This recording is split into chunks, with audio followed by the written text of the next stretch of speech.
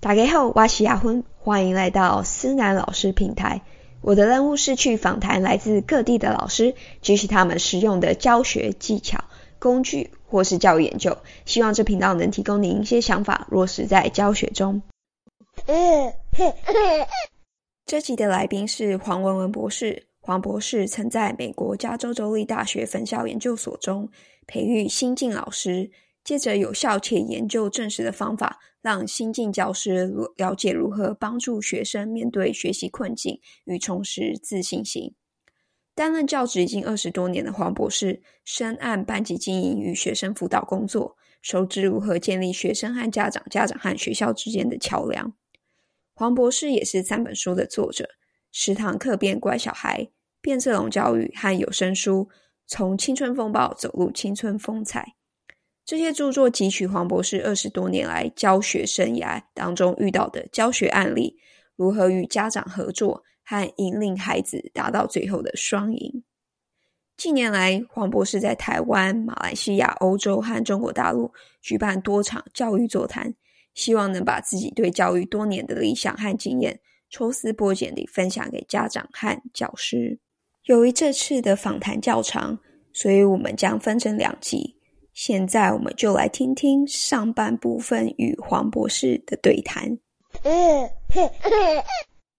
今天呢，非常开心能请到关心教育、关心您的黄博士来到思南老师平台。老师您好。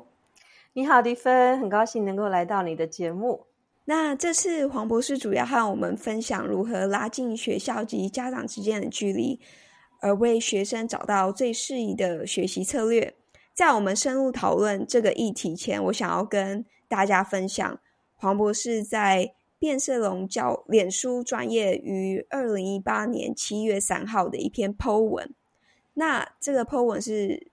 黄博士说，亲爱的朋友们，在1个多星期了，马来西亚的培训及讲座即将展开。在预备的这个时段，我一直想着7年前开始这段路程之时，我的初衷是为了让更多的家长和师长们由科学的角度看见孩子成长中所需要的理解和培养。几年来虽有些小成果，但是仍常听见家长们许多的担心，却不容易相信脑的布局是可以改写的。一位学生在毕业的当天塞了一张纸条给我，这个纸条呢，黄博士也attach 在他的 po 文上，那我来跟大家分享一下。这纸条是这样写的：亲爱的黄博士，您给我很好的机会，你是我唯一一个我上课期待的老师，你接纳每一个学生。所以这个学生就是 list 了非常多他为什么这么爱黄博士的原因。那因为时间关系，所以我不再多加叙述，我会附在show note中，然后大家可以去感受这个学生对黄博士所表达的爱意。我想借由这一段让听众了解黄博士和学生的关系和投身于教育的理念，从中我们也可以知道黄博士不仅培训老师，也教导家长，所以想必黄博士思考过许多亲子与学校之间的教育。所以想请问黄博士，你觉得想拉近学校及家长之间的距离，你觉得第一步是什么？是的，其实迪芬我们2个都好熟了，我聊过很长的时间，所以你老师一直叫我黄博士，我就觉得好生疏哦，你就可以叫我文文或是文文博士都没有关系。那你既然提到说我们跟家长之间要怎么样拉近这个关系，我想既然提到了关系啊，就一定要说到人与人之间也要有一个界限，因为没有界限就没有关系。所谓的界限就是如果所谓的关系，就是因为我们已经能够跨过这个界限，才会有一个所谓的联系嘛。如果说中间都是没有距离的，也就不用联系了，对不对？所以既然要知道要怎么样做这个关系，要搭起这个桥梁，我们就要先知道界限。那在这个教育界20多年的时间，我常常看到就是会擦枪走火，不管是老师跟家长擦枪走火，或者是另外一个方向过来，都是因为双方面或是某一方面忘记了有所谓的界限这个东西。那第一个我讲到什么叫界限，英文叫做 boundary。 那这个 boundary 呢，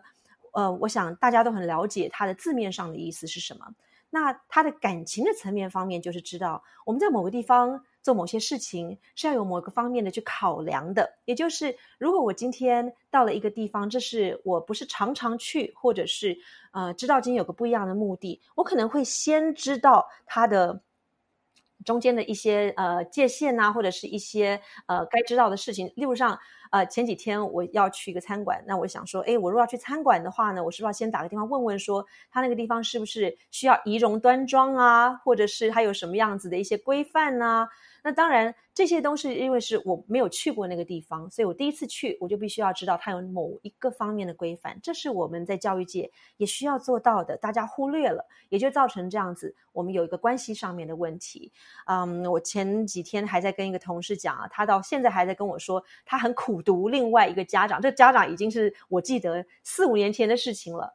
4-5年前他到现在还在苦读那个家长说你都知道那个人，我告诉你最有不要有另外一个小孩在我班上出现，如何如何。那这让我觉得天哪，这是一个这么多年前发生的事情。那如果这个家长就是不小心又有另外一个孩子刚好又出现在这个老师的班上的话，这孩子岂不可怜。所以呢，这是我们必须要去思考所谓的怎么样来建立关系。第一个我们要知道我们的人与人之间有某些界限，在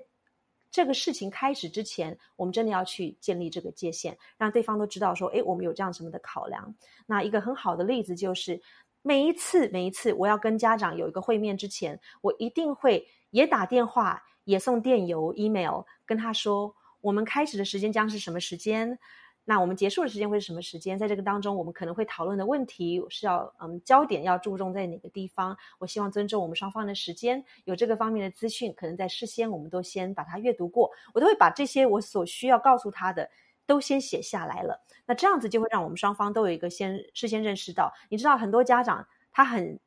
惊讶的是，我居然还花时间在会议之前先有了一个这样子的一个动作，因为他觉得说他现在不是好像手无缚鸡之力进来坐下就开始听我说，他会认为说他已经预备好了，即使是他是要来打仗的，他也觉得说已经给他一个公平的一个机会他来打这个仗。所以就变成说我们是一个在一个平等的地位上开始这样子的对话，那样子擦枪走火的机会就少很多了。文文博士，你觉得在界限的沟通上，你刚才有叙述说在比如说用 email 去讲今天我们想要沟通的事情，那在实际就是面对面的沟通上，这个界限的取决你觉得有什么技巧可以分享，或者是你对应的实际案例？是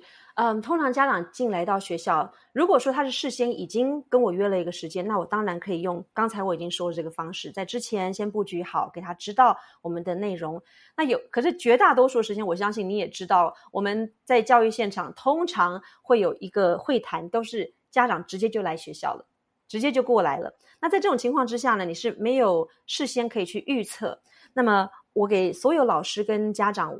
给他们的一些建议都是，当我们来学校的时候老师们因为我们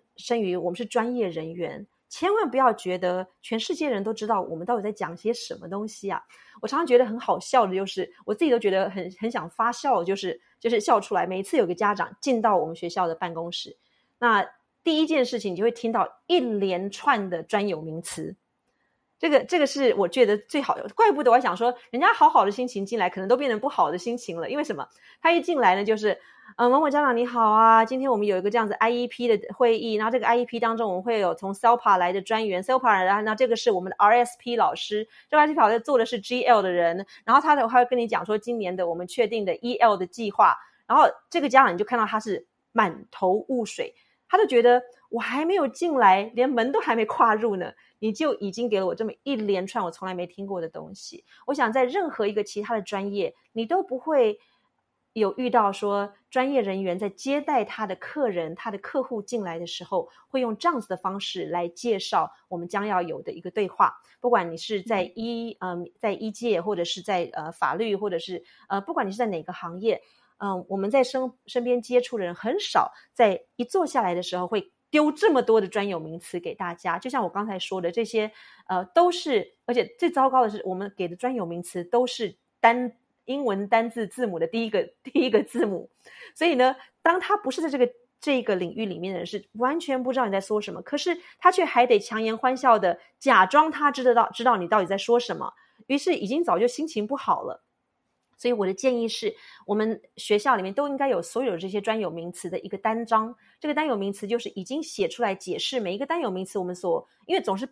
不免在会议当中会丢出一些这样子的名词，所以我们会放一张这样子的纸张在家长面前，就是在你的面前，等会儿你会听到，或者是我们不经意当中说了一些专有名词，你可以看到它的介绍是在这个地方。那当然任何时候您如果认为，那我都是用您哦，我绝对不说你呀，指着他说你，我都说您。如果您认为有任何的在这个方面我们需要再多加解释的，请随时为我们打停，那我们再为你做更进一步的解释。所以第一个就是在专业上面的一个尊重，因为这个家长他本身可能也是专业人员，可是忽然间他一进来就被你打败了，让他觉得说他的智商有问题，这是对家长感觉非常不好的。我太多家长跟我讲说，你们也太不近人情了，就是我们都不懂你们教育界人在说什么，一进来就啪啪啪啪就给我们这么多的专有名词，根本不知道你们在讲什么，而且会议当中他总觉得说好像都被贬低的感觉。为什么人会觉得被贬低呢？因为他不知道专有的用词是什么意思，你就得一直问，你越问就越问就觉得自己越不聪明。就像如果说今天我去看一场足球赛，我是完全门外汉啊，然后我是不是在旁边就会得一直问说他现在做的这个动作是什么？他这个名词是什么？你是不是觉得说你这人怎么什么都不懂？忽然间好像我的智商变低的这种感觉。所以这是第一个要跟家长沟通，就是如果你要用任何的专业的一些用法，就必须要跟家长解释清楚，让他知道我们的工作是在这边为您解释解答的。那当然第二个很重要的就是很多的老师一坐下来就是劈头就开始讲，你这个小孩子就是有这样的问题，有这样的问题，我看到有这样的问题。任何的会议都应该要用聆听先开始。有太多的家长其实呢，他怒冲冲的跑到学校来，怒冲冲的就开始很生气，无非就是他心里面一股怨气，他需要先说出来，倾倒出来。有很多的时候家长一进来就是指的不管是谁，你最好是不要在他的周边的这个火药境界当中，因为他直接就是看到你就骂就对了。我还有看过家长骂了其他的旁边排队的家长，因为他实在是火气太大，太生气。所以为什么会生气？我们要想到一个人会不高兴，是因为他有怒气没有地方发呀。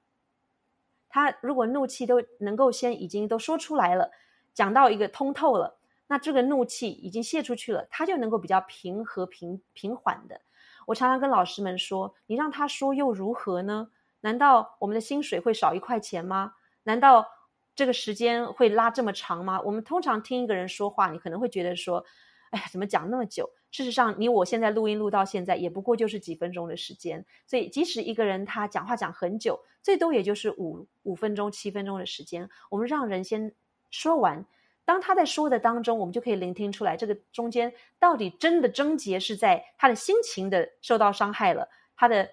感觉受伤了，还是真的是我们有一个事情一个事件的存在。所以我的很快的2个建议就是这样子专有名词先让家长知道，同时呢我们不要假设我们什么都晓得，让对方先有机会来诉说。了解，我觉得这都是非常重要，而且其实蛮容易就可以去实施的点子。那另外一个问题，我想要请问文文博士是说，不知道你本身有没有碰到比较特殊孩子的情形？我会问这个问题是因为我自己有一个亲戚也是当老师，他之前就跟我分享他班上一个比较特别的孩子，那他跟他家长的沟通就必须要变得非常频繁，那常常也让他产生非常大的头痛。所以你本身觉得，不知道你本身有碰到这样的情形吗？然后或者是有这样的情形，你觉得有什么方式可以更有效的与家长沟通？有一个特别，你刚刚一问这个问题，我就想到了一个家长他的孩子他是真的是有很多的特别的需要。那事实上现在在美国，我们所谓的特殊需要，我们都不讲他说是特殊需要了，我们都会说他是一个特别的学生。那这个因为特别学生可以是各种各样不一样的特别的学生，所以我一个很特别的学生呢，他的家长从第一天开始就跟我说，你知道我好担心我的小孩子，我小孩子在家里面都有这个情况，所以他一到学校，我整一天就是一直期待这个下课时间到，我就赶快在门口等他，我都好怕他有出什么状况，你可不可以随时随地，可能每10分钟5分钟就送一个简讯给我，跟我说他是 OK 的。通常我们听到一个这样子的问题，我想你我心里面就想说，天哪，你不是开玩笑吧？我还有其他30几个学生要教吧？那我还要回答你这个简讯？那通常很多的老师第一个就跟他回绝掉了。那你猜回绝掉之后，家长下一个动作会是什么？他会更要求你，对不对？他会觉得说，你怎么这么不体贴？我就一定要说到你，一定要说可以为止。那这个战争就永无止境了。所以我一定会听完这个家长所说的，我会说你继续说，你会做这样的要求，你一定会有什么想法？我说你继续说。当我们这样讲的时候，他就马上继续说，他说你知道我为什么5分钟10分钟？因为我在家里的时候，我都是在旁边，他在玩我也在看他，他在吃东西我在看他，因为我就很担心他梗到啊或什么的，所以我5分钟10分钟就一定要这样子一直在旁边看他。我说是，我能够了解你一定要很关心他，因为小孩子很特别的一个孩子。那你在告诉我平常时候在家里面互动，他就开始就跟我讲了很多。于是我听出来他真的只是纯粹一个担心，他太担心了，因为他不习惯这个孩子要到这样子的一个环境，因为这个孩子不只是他的学习上面的需要，他还有生理上的需要，他真的太害怕。于是我听完之后，我给他吃一个定心丸，我说我能够听得出来随时随地向你报告很重要，身为一个老师，我把这个孩子当我自己的小孩子看，我都能够感受到为什么你要我随时随地跟你报告。那这样子我尽我的能力，只要有时间我就给你个简讯。不过我现在一边口中在跟你说给你个简讯，我也想到了，因为他的学习环境是不一样的，或许我们给他一个更新的一种看事情的方法，因为毕竟是来学校就是要学新的环境新的方法。他看到我每5分钟10分钟手机拿起来，我在猜想的是或许他会造成更多他的不安，他一不安和孩子的互动就会不一样。那这样子我在观察他的同时，如果我看出什么异状的话，我就马上就简讯给你，你觉得如何？这个妈妈一想说，我看到异状的时候还会特别简讯给他，她说这样好啊，你看到异状就简讯给我。那我说我也不希望一整天孩子在学校你一整天的担心，那这样子我是不是在固定的时间当中，我就会送一个整体的一个报告，就是说我会写一篇完整的报告给你知道。他一听就更高兴了，不只是简讯而已，还有报告，他很高兴。我就跟他说，那这个报告呢，我的习惯是我每个星期的星期3星期5会送一个报告，那你觉得你是喜欢星期3还是星期5，还是2天你都要？那这个家长他一听他就觉得说，这个报告是会一个星期2天，那既然每天他会去思考了，他就说其实你星期5一个报告给我就好了，既然说你会只要一看到有异状就给我个简讯的话，那你就星期5就好了。于是这个家长他整个感受到的就是他就很感谢，就是一直谢我说老师让你这么麻烦怎么样。那接下来这一整个学年我真的做到我所说的，可是发生的事情是因为他每一次从我这边接到都是他很好没事，甚至我还会加一些光点在里面，一些亮点，就是说你知道他现在做了些什么什么新的东西。所以当这个家长看到我特别的告诉他都没事，同时还有一些新的东西告诉他说他又学了什么了，今天的互动有什么新的，他好开心而且好安心啊。这个定心丸吃了大概1个月之后，家长简讯跟我说其实你不用再继续这样麻烦了，你每个星期5的报告就好了。我说没有问题。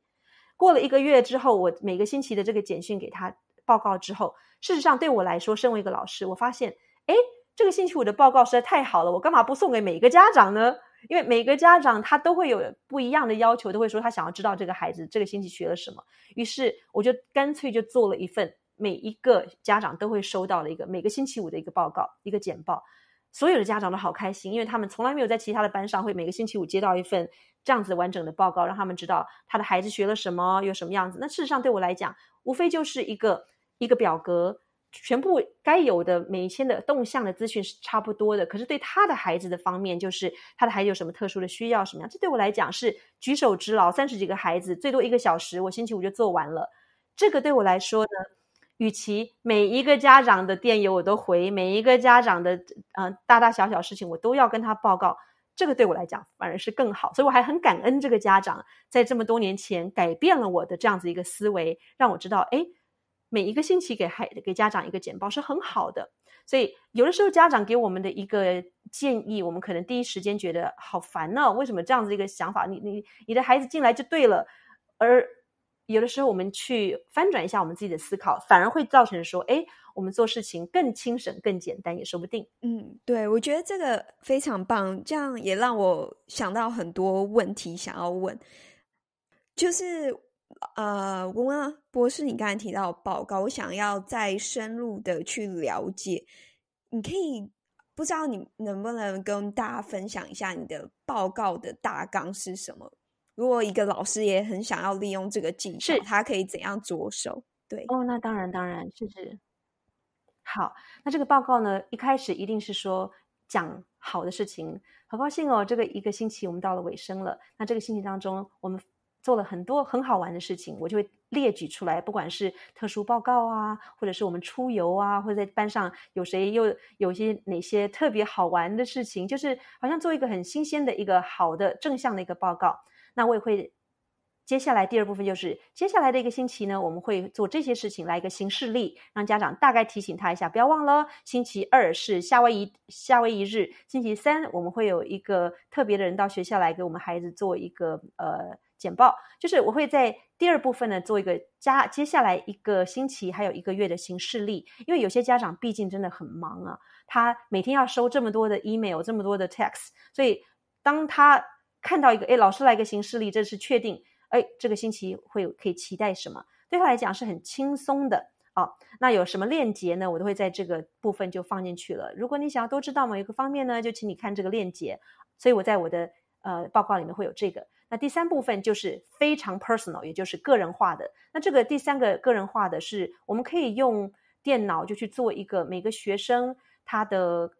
就是每一天我看到这个学生某一个方面的学习都可以在这个里面就已经当场就已经打好的，那就是一个复制然后再贴上就可以了。所以这个 email 的最后一个部分就是，那这个星期呢，我注意到你的孩子有以下的一些开心和关心。我不会说好的跟不好的，会说开心和关心。为什么是开心和关心呢？就是正面跟负面的。那关心当然就是我得关心他一点，他这个礼拜就是天哪，太多这个不好的事情发生，可是我不能讲你的孩子做得很差劲啊，我不能这样说。我会说这个星期的开心跟关心在以下你会看到，那我就可以复制我这个一整个星期。你知道身为一个老师我们在教室里面，我说在教室游走好像忍者一样，就是一下我们在这里，一下在那里。那通常这个过程当中，你一边走就会在你自己的平板或者你的手机上面就会记录下来，说这个孩子有哪些挣扎是会自己做记录的，是会自己做的。那这都会有个小表格，早就在里面都每个小孩子，你可以用 Google Form 或是你可以用 Docs， 就是已经都记录好的。然后最后我们就做一个 merge 嘛，没有 merge 就是把这个就拉进来了。所以呢，我每天在做这个记录的时候就已经写下我的开心跟关心。那在这个地方就直接拉进了这个给家长的报告，就把这个小孩子就拉进来了。那家长一收到这个电邮，他会觉得说这封电邮是为他特别打的。为什么？因为这里面内容第3部分就讲到他的孩子这个星期他我们现在讲一个就是比较实际的他这个星期他的关心就是他还是会丢铅笔到隔壁的小朋友，丢了4次。星期3的时候他说了脏话2次，就是非常非常的实际的。我常常说我们把科学跟感情放在2个不一样的境界。为什么？很多的老师跟家长报告的时候都说你的小孩子真的是说不听，让我觉得说你这个小孩子怎么都这么不乖呢？这个小孩子他是有一个非常暴力倾向的。当我们这样一说的时候，家长什么都不听了。你知道当我们跟家长讲这种叙述性的文字的时候，他不会再往下听，他说什么你说我小孩子有暴力倾向，或者说我们讲了你的小孩子很爱撒谎，这些都是一个我们所谓个人情绪的翻译。什么叫个人情绪的翻译？你说他撒谎，可是这个小孩子不认为他在撒谎啊，他可能他只是在他的角度在叙述这个事情，他真的不认识到这件事情是撒谎。所以当我们跟家长做这样子的报告的时候，家长是完全没有办法接受的，因为这个孩子在他面前是从来不撒谎的。所以当我跟家长说这个星期他把这件事情用这样的方法告诉我，我们就只要这样子说，那家长自己会去看啊。因为我曾经有小孩子他跟我说他没有偷钱，他身上有50块钱。那你想，如果我的报告里面写说你的孩子偷了50块，他不应该身上有50块，我不知道他去哪里偷的，这是不是家长马上就觉得说，天哪，你怎么叫我孩子说他是一个偷窃贼呢？可是我如果说这个星期一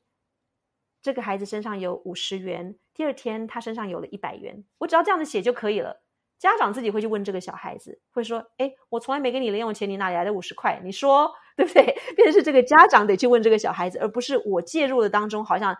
你说你是对，还是我说我是对，完全把情绪都挪走了。我们用一个事实的报告，就是他这个做了几次，在几点的时候他说了什么，这都是我在平常班上的时候就已经会document， 就是会记录下来的，就不用再用很感情的方式去跟家长去叙述这个礼拜我对这个小孩子的互动是什么。这其中很大一部分呢，大家我希望在这个时候能够真的听到，就是当我们把感情的因素挪走之后，我们自己身为老师都会对孩子的看法不一样了。你会发现每个孩子都能够一视同仁，每个孩子都是可爱的，因为我不再因为自己的口语叙述。我们的人脑是一个很科学的东西，当我称你是一个偷窃的人的时候，我就把你想成是一个偷窃的人了，我没有办法用其他的方法来想你了。我说把你想成是一个暴力的人，我就会害怕了，我就会觉得说你就是一个暴力的孩子，我没有办法用其他方法想你了。可是当我只是叙述事实，这个星期他本来是星期一有50元，第二天他身上有100元了，我只是这样子想。那其他的东西是交由家长，他在看这一封电邮的时候他去处理，之后他会来告诉我发生什么事情，我不用去假想这个孩子是什么样子的孩子，就让我跟孩子距离就很近了。我会以我一个老师该有的方式去对待这个孩子，而不是已经先给他了一个判断，一个 judgment， 说你就是这样子的孩子。所以对我来讲这也是很重要的。那希望刚才这3大部分能够让老师们或者家长们能够有大概这样子一个认识。如果聆听的朋友你是家长的话，其实有时候你跟老师做个这样的建议也不错，老师他真的没想到，老师没想到，你给老师做个建议，那当然你不是说上去就指名道姓说某某某老师啊，你怎么都没有给我做一个这样的报告。可是就是一个家长说，老师是不是或许能够考量一下，帮我做个这样子的一个，让我多理解一下你对孩子的关心跟开心在什么地方。老师就慢慢会去听你想要说的了。对，而且我觉得利用实例可以让就是家长更了解，你这个老师真的有在观察我的小孩，而不是你就是用一个很空泛的形容词去叙述一件事情。对，你说的很对，对。这也让我好奇说，这样子听起来，文博士你自己本身要非常非常就是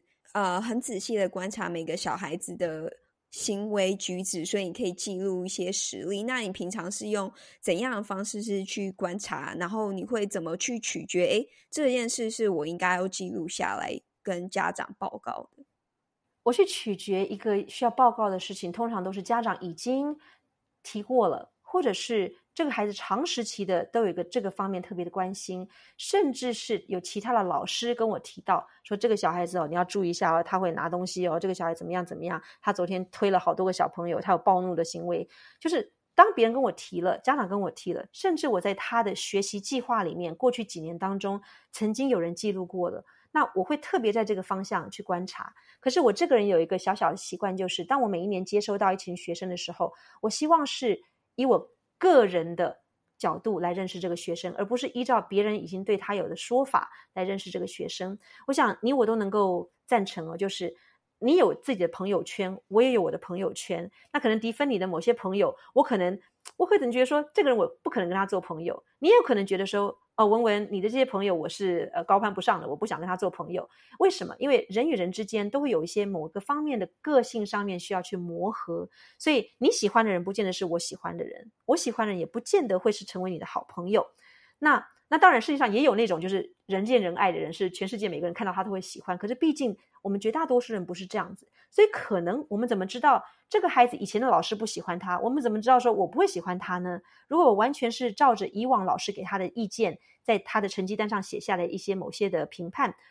评语，而我就不喜欢这个孩子了，那或许我怎么知道我可能跟这个孩子会擦出不一样的火花都说不定。所以我的对这个孩子观察虽然会是基于以前的老师其他老师给我一些评语，我会在旁边默默的观察，可是我绝大部分的时间是希望是我跟他的互动是我跟他开始的，以我对他的认识来开始的。那刚才你认识到就是你说到说我怎么样去特别的去关心这个孩子，怎么样记录，通常我对孩子记录绝对不会是我站在他的旁边开始记录他，我的学生都会说老师我觉得你像 ninja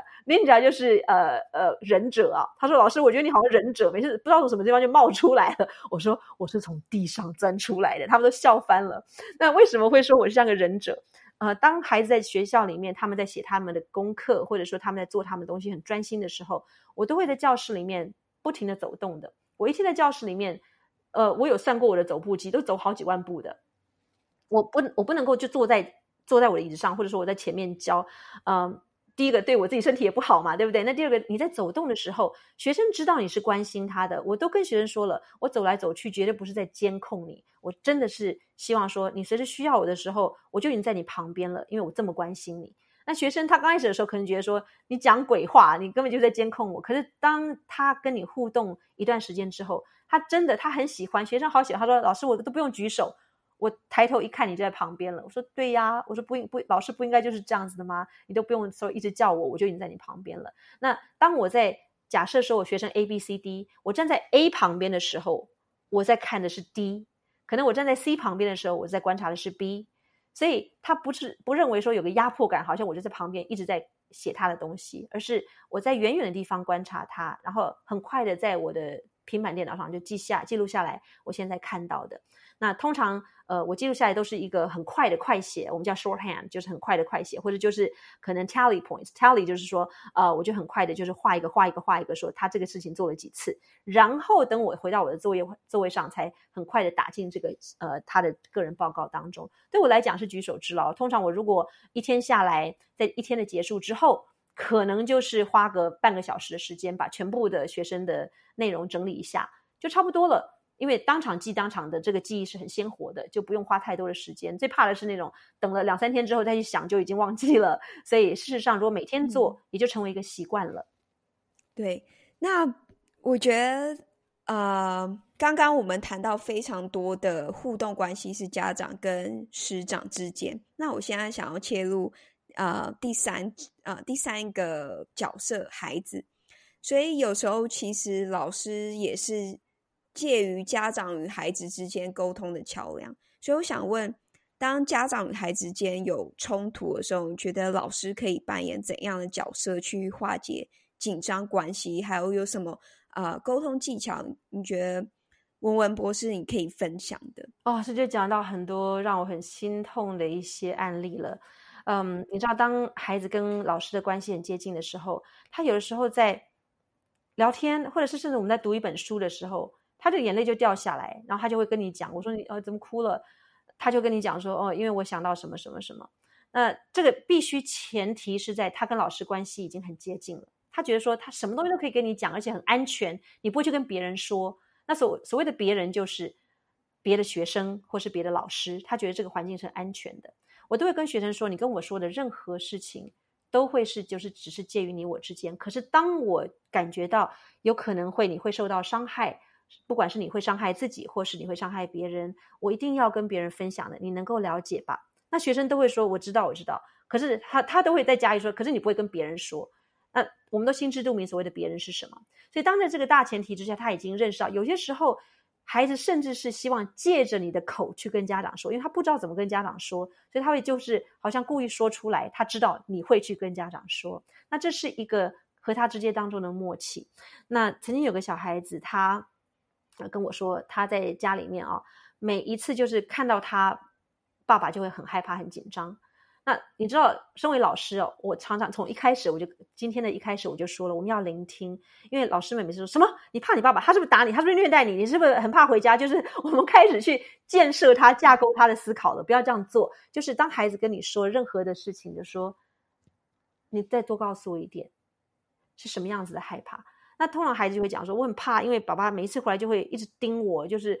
我这个也不对，那个也不对，什么都不对，然后他一说什么就开始变得很大声，我好害怕。那当他在叙述当中，我知道说并没有一个暴力的倾向，也没有一个家里面的虐待的情况，那我就放心了。因为如果有暴力或者虐待，我必须要马上就呈报上去到州政府机关，这些就是马上要或者是这个城市的某一个方面政府的机关、福利中心，就马上要呈报上去。所以在他聆听当中，我听出来并不是有虐待或者是暴力或者没吃东西或者种种，就是他很害怕，他的就是这个心理情绪上面马上就是一个对父亲很害怕很害怕。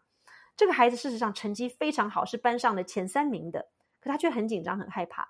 那就开始这个孩子你就发现说他整个云游向外去了，整个就傻了，因为他已经进入到家里面那个氛围。所以我可以看到，就是当他这个害怕的情绪一上来的时候，他整个情绪的管控就失去了，你知道，他整个就进入到一个发傻的，也就是说他的一个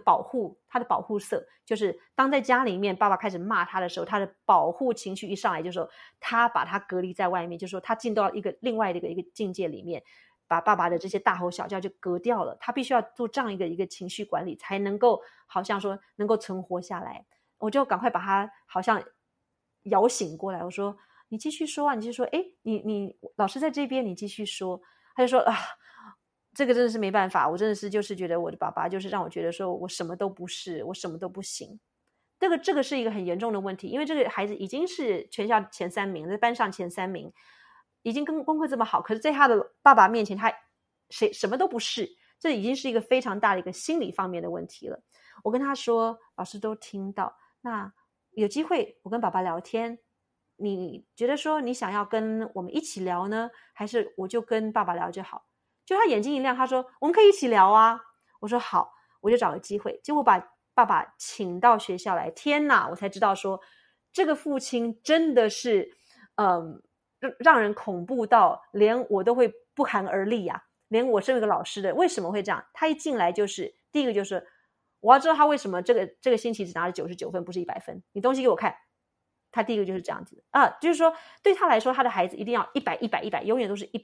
而且他这个孩子100是我们都说这个家长是 wearing it on himself， 就是他是把他的100分当作衣服一样穿在他自己身上，拿出去炫耀用的。所以当这个孩子只要一点点的没有到达这个100分的标准的时候，他就会把这个小孩子骂得狗血淋头，而且全部这个孩子该有的不管是情绪上的鼓励或者是实质上的鼓励通通挪走。什么叫做情绪上的鼓励？就是他不跟这个孩子说话了。那什么叫物质上面挪走？就是本来可能这个孩子可以看电视，可以出去玩，可以跟别的孩子互动，通通挪走，就要在家里面只能够做功课。这个父亲的期望是如此之高，所以呢我就开始跟父亲有这样子对话，同时也帮助这个父亲来了解这对孩子上的情绪需要。我说是不是能够请你看一下你的孩子现在的表情，跟你平常在他开心的时候看起来是一样吗？于是这一段对话事实上讲了2个小时啊，很久很久很久。这个父亲最后终于感受到他的孩子怪怪的。我说这个孩子现在他会因着你给他的期望，他会不断的非常非常的努力。我说就像您在工作岗位也是一样的，如果一直得不到老板给你的一个回馈，永远都是很负面的话，是不是可能我们就会丧失想要去努力的这个目标或是动力了？他最后终于2个小时之后听懂了，这个家长终于到最后他听懂了，他觉得他孩子怪怪的了。我说那是不是这样子，我们学校有很多很关心这个孩子的人，我可以安排你的孩子跟我们学校的可能是关怀人员或者是其他的老师有一个互动，让我们来帮助他，就是以后他可能紧张的时候不会整个人忽然间就冷冻起来冻结起来了。因为我们现在看到似乎他会功课有的时候没有办法达到100分，可能是在这个当中他的情绪上面受到紧张而他整个人就冻结了，一冻结之后就没有办法回答了。我说你觉得如何？这父亲一听到就说那好啊，既然有人能够帮助他这一点的话，你就赶快帮他解决掉，否则他以后冻结的时候这个情绪一冷冻起来就没有办法考100分了，那不行。所以终于我让这个父亲意识到这个孩子有一点问题，那这是一个开启的起步。所以呢这个孩子就是讲完话之后，他就跳着开心的就走出去了。那我们看到孩子们跟我们互动当中，有太多的时候是我们需要跟家长互动，那当我们在跟他聊的当中呢，也可以看得出来一个所以然，为什么这个家长会是这样子。那我听到后来是原来这个家长啊，他以前在学校成绩就是很好，那好像是学校的足球队先锋，可是后来因为一次的受伤，后来就一蹶不振啊。一蹶不振之后，他觉得说他要用这个孩子来建立起他当年没有办法得到的东西。所以每一个人他都有他的一些原因，就是靠着我们跟他的互动聆听来知道这个症结在哪里，而帮孩子达到一个去跟家长沟通的一个桥梁。感谢您的收听，我们会将本集提到的相关资讯发布在思南老师网站上，也欢迎到我们网站分享您在本集中最喜欢的点子。如果想要了解更多优秀教育人士的百宝袋，欢迎订阅思南老师网站或是追踪脸书专页。我是阿芬，感谢。